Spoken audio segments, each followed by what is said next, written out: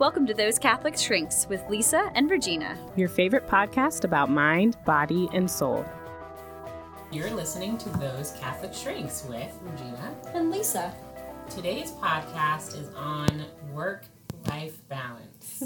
So all you working moms, all you working parents, dads too, listen up, because we are here to tell you the secret. But first, before we get into that, we need to tell you what we're drinking today. We do, yes. The saga of the Andy tea continues, actually. Oh, yes? Yes. So I went to Trader Joe's again, and they had just peppermint tea. So he really loves peppermint cinnamon, but they had just peppermint. So I'm like, okay, maybe he'll really like this. And he has decided that peppermint cinnamon is a fall-winter tea. Okay. That I might agree with that. Yeah, I actually kind of see the reasoning behind it. And so the just peppermint is a spring-summer tea. Oh. So, crisis averted. He was okay with that. He was okay with that. I was worried for a second. I thought you were going to say he was No, really upset. I was like, oh man, like I'm going to have to break it to this guy. There's no more peppermint cinnamon tea, friend. But no, they have just peppermint. He was okay with it. So, nice. We're doing okay. So we're representing with the peppermint today. Yes, we are. Spring, summer. Spring, summer tea. It's in perfect. the Sojourner household. Per Andy's instructions. That is so funny. But the Trader Joe's peppermint has some unique mint in there, doesn't it? Isn't it spearmint and peppermint? Is it? I don't know, actually. I didn't read the label that much. So it's not just your average peppermint, people. Oh. Yes. It's delicious, basically. Yes, it's lovely. Thank you, Trader Joe's. Seriously, when's our sponsorship check coming in? I'm raising my mug to you right now. Here we go. Ding! I love it. So, yes. So Andy has found balance in his tea choice. Yeah. How do we find balance in work and life? So I figured it out. Oh. Basically, there's 7 days a week, right? So that's too hard to divide. So I figured out there's 168 hours in a week, which is an even number. That turns into 10,080 minutes. So if you divide that in half, you have 5,040 minutes to devote to work. Okay. 5,040 to devote to your kids. So all you have to do is schedule those hours, 168 hours, make sure it's down to the minute. Okay. And you'll have half of your week for work, half of your week for kids. It's completely foolproof. Oh. And that is the way that you make sure that your life is perfectly balanced with work and your kids. And toddlers are cool with this? Okay, basically, people, there is no such thing as a work-life balance. We tricked you a little bit. Yeah. Our title is not completely honest. No. For some reason, I feel like it's out there. There's this question constantly that people are asking, and I think women in general, we put a lot of pressure on ourselves with, if you're a working parent, how do I find that balance, right? How do I make sure that I'm giving enough time to my kids? How do I make sure that I'm giving enough time to work? And then the reality is step number one is you can't. And learning to be comfortable with that. Yeah. That when you are focusing on your children, you are not focusing on work, as you know. Yeah. And when you are focusing on work, you are not available to focus on your kids. And I think in one sense, if we can make that shift, it can help you be a little more present. Mm-hmm. But realizing that that's not reality and that's okay. Yeah. Yeah. And I love that you say that, because it's, even for me as a counselor, like it's nice to hear another working parent say that. Yes. Oh my gosh. Like, no, you can't. It's not, you just haven't figured it out yet. Right. It's, no, that doesn't exist. Right. And it really is so hard to have that divided heart and that part of yourself where, when you're at work, you're thinking about, are they okay? What are they doing right now? Do they need me? Is something wrong? And when you're with them, sometimes you're like, oh, I really wish I had time to do that extra paperwork or... Yeah, it's like, right? Why won't you just let me make a phone call? I just want to make a phone call. Like, exactly. I know you want cheese sticks, but just let me make this phone call. Right. Exactly. Yeah, and I think I like that. It's important to recognize, like what you were saying, that when you're focusing on one, you just can't focus on the other. That's not, your brain cannot be divided in half. Your heart can't be divided in half. Like, exactly. And how effective, I mean, it's not physically possible, and then how effective would you really be? Mm-hmm. Yeah. And I like transitions to what you were saying, that especially women, we put this pressure on ourselves. So, Facebook automatically filters in articles that it thinks you'll find interesting. And the number of times I found, like, here's like 10 ways to find that work-life balance, or, find more ways to spend with your kids. They don't even know that you're actually a working mom. It's like, I haven't read that article yet, but eventually you have the stress of working, you have the stress of being a parent, and it's not just 1 + 1 = 2, because you also have the stress of, I'm not doing it perfectly. Right. And I'm not finding this balance that apparently Facebook has 1 million articles for 10 different ways to find that balance. Exactly. And I still haven't found it. And so now I'm super stressed. Mm-hmm. It's not just 1 + 1 = 2 in terms of stress. Right. It's exponential. Right. Not only do you have to worry about balancing your family life and your work life, but now you have to add in all these other things like yoga and tea time with your girlfriends, and that's supposed to be some type of balance, apparently. I know. It's like, wait, so in order to be balanced, I have to do more things? Right. I'm gonna burst an artery. And I like what you said, is that stress, it makes us inefficient at both. Mm-hmm. So even when you're in the work, because your brain and your heart are thinking, should I even be doing this? Mm-hmm. You're not as effective at work as you could be. And then when you're with your kids, it's, okay, am I not being dedicated enough to my job? Mm-hmm. And so now you're with your kids, but your brain isn't with your kids, so you're not being as attentive to them as you could be. And so, again, that stress just makes it so when you're in those moments, instead of being mindful and really taking time in those moments, right, you can't be as effective. Right. You can't be as emotionally available, or you can't be as productive as you could be. Mm-hmm. So trying to find the balance makes you more imbalanced. Exactly. Mythical balance. The mythical balance. The unicorn of work-life balance.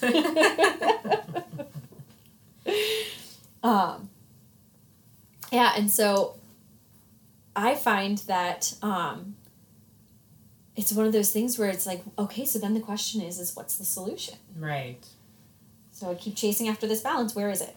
Right. And I feel like we often look to so many people outside of ourselves. I mean, the mom community is very out there, very present, very tight-knit in a sense. Oh, and yeah. so you want to look to other women and say, am I doing this right? Is this, how do I do this? And for some reason, when we see that, it seems like everyone else is doing it perfectly and has it all together, but I'm the only one who's really struggling internally. And why does that happen? I mean, why do we do that to ourselves? But it seems to be that when a young or new parent kind of looks out into the world and tries to seek help, they don't see anyone reflecting their experience. Mm-hmm. Yeah.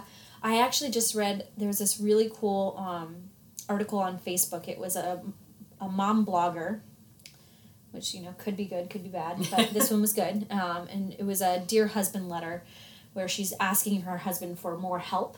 Mm-hmm. She's a working mom, and she's talking about how stressed out she is. She gives a little anecdote about crying babies, things like that. But she's reflecting on exactly what we're talking about. And at one point,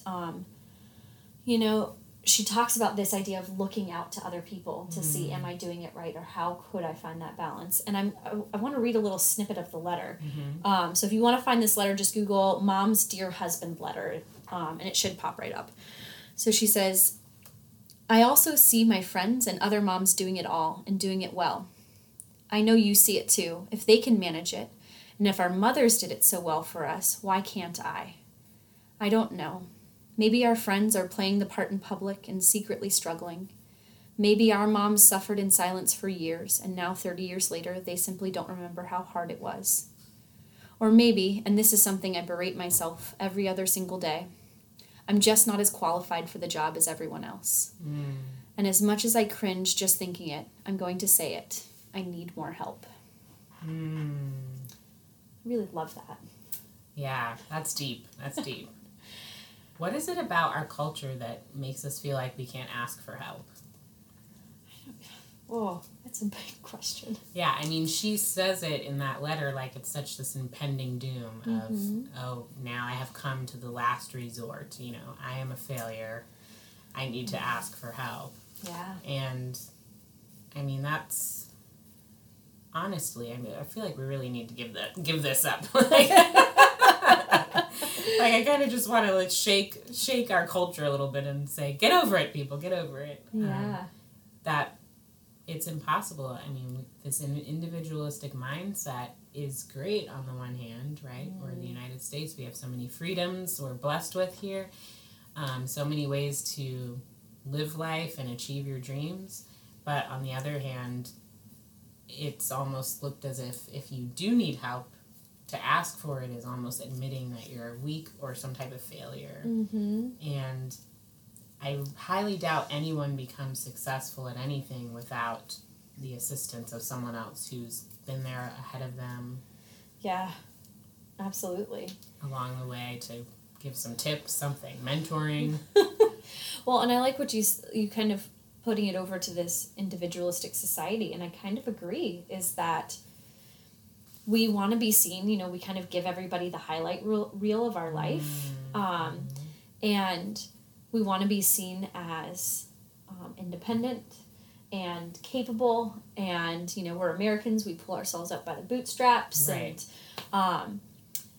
And I just sacrifice and sacrifice and sacrifice until I can't sacrifice anymore, and if I ask for help, that means I don't love enough. And I like what you said, that I didn't think about it that way, that her last resort is, I need more help. As though help is a last resort. Right. Because I think asking for help in an individualistic society makes you vulnerable. Because then you have to admit to somebody, I can't be everything to everybody. And I think that's a huge pressure that's placed on us as women. Right. And I think actually on men too, to some extent. Yeah. In a different way.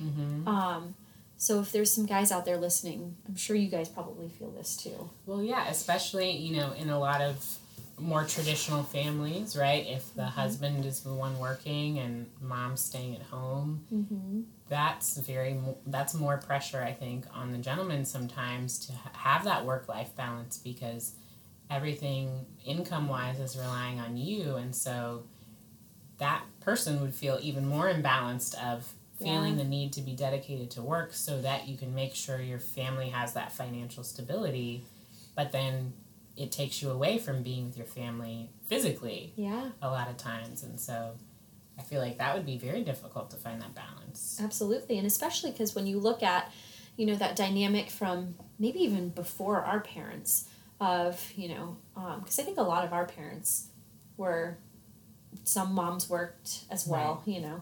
Like I had lots of friends whose moms worked. My mom stayed at home, but it was like a balance of stay-at-home moms and working moms. But my mom worked nights, so I didn't know that she was working. But I think it was the generation before that where it was pretty standard. Mom stayed at home, dad worked. But finances were even different back then. Like it was easier to buy a house. And just like the way that people were, their paychecks made more sense to be able to have, you could have a stay-at-home mom, and financially the economy allowed for that, whereas nowadays the economy really doesn't allow for that. Like the cost of housing and just cost of living is so much higher in comparison to the average American's paycheck. So it's harder to buy a house and to meet daily needs based on one income. It's almost becoming impossible. Right. So you have that, plus there's this whole new standard on men of, like, you need to be emotionally available. Gone are the days when you could be the dad that just comes home in the evening and puts his feet up and the kids turn the TV on for him. Right. So now it's harder to make it a one income household, and you're expected to be more emotionally available as well. So I think for men, it's just as hard to find that work-life balance.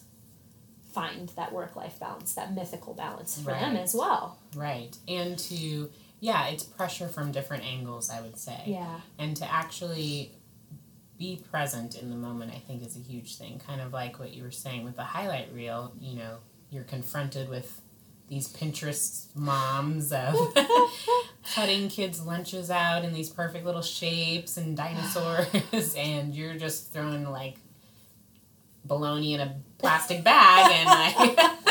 Did you watch me make Jimmy's lunch this morning? And you're just happy that you got out the door on time. Yeah. Right? And that idea of, asking, like, how in the world did you have time for the dinosaur cut-out lunch? No. Please show me your ways. Of, being comfortable, learning to become more comfortable asking that, I feel like. Yeah. And I was thinking back, too, to what you were saying about working dads. Like, I'm thinking about traveling parents, too. Oh. So what about people who leave for maybe a week at a time for work and then come home on the weekends and only get a really short amount of time with their kids and with their family? How do you balance that? Yeah, or even like your mom, like people who work night shifts. Maybe they both work at a hospital because we live in Orlando. Right. We have a huge hospital community here. Mm-hmm. There's lots of people who are working crazy 12-hour shifts, and maybe both spouses, because you found your spouse at work. Exactly. And you're both working shifts that are opposite of one another. Like, I know quite a few people that are like that. Right. When do you even see each other and spend time together as a family? Maybe you're each with your kids, but are you together as a whole family unit? Yeah. And that's why, we joked about at the beginning, like, how to find work-life balance. Haha, you can't. But I think the important thing is we're not going to send you away with, like, oh, you just have to feel bad because your life will always be out of balance. I think it's partly lowering our standards in that I don't have to be perfect and I can ask for help, and also understanding that you don't have to be everything to everybody.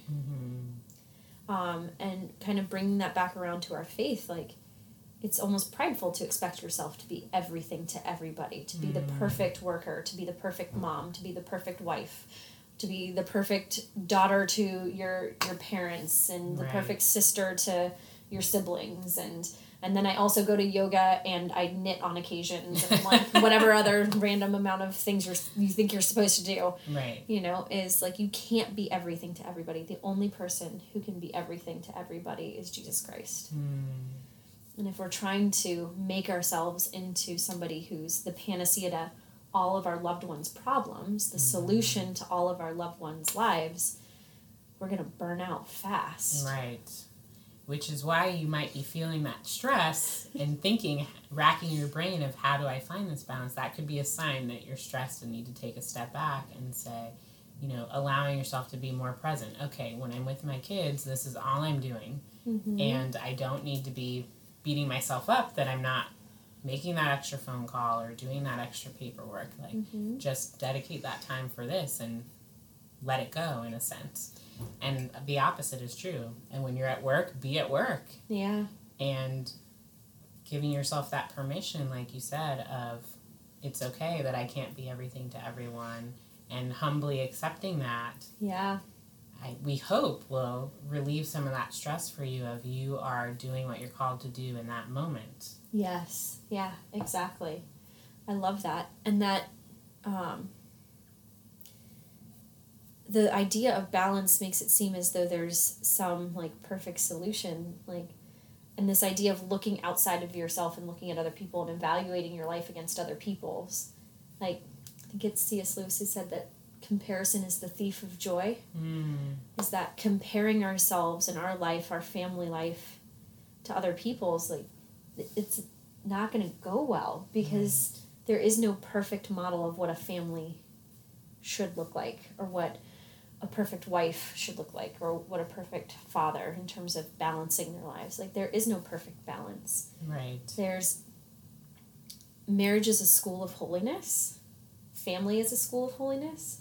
So how is my family reflecting the Lord? Mm-hmm. So maybe maybe we should just get rid of the question entirely of how do I find balance? Yeah. And replace it with how am I asking the Lord to enter into the crazy of my everyday life? Wow. How do I live my life? Yeah. Just live it. Because it's going to be different for everybody. So. Beautiful. I like that. I feel like we should end with that. I think so too. Can you say that question again? Now I've got to think of it again. Maybe we should just get rid of the question entirely of how do I find work-life balance? Stop asking that question and start asking, Lord, how can you enter into the messiness of my life? And how do you want me to live my life? All right, guys, we're going to end with that, and we'll see you next time.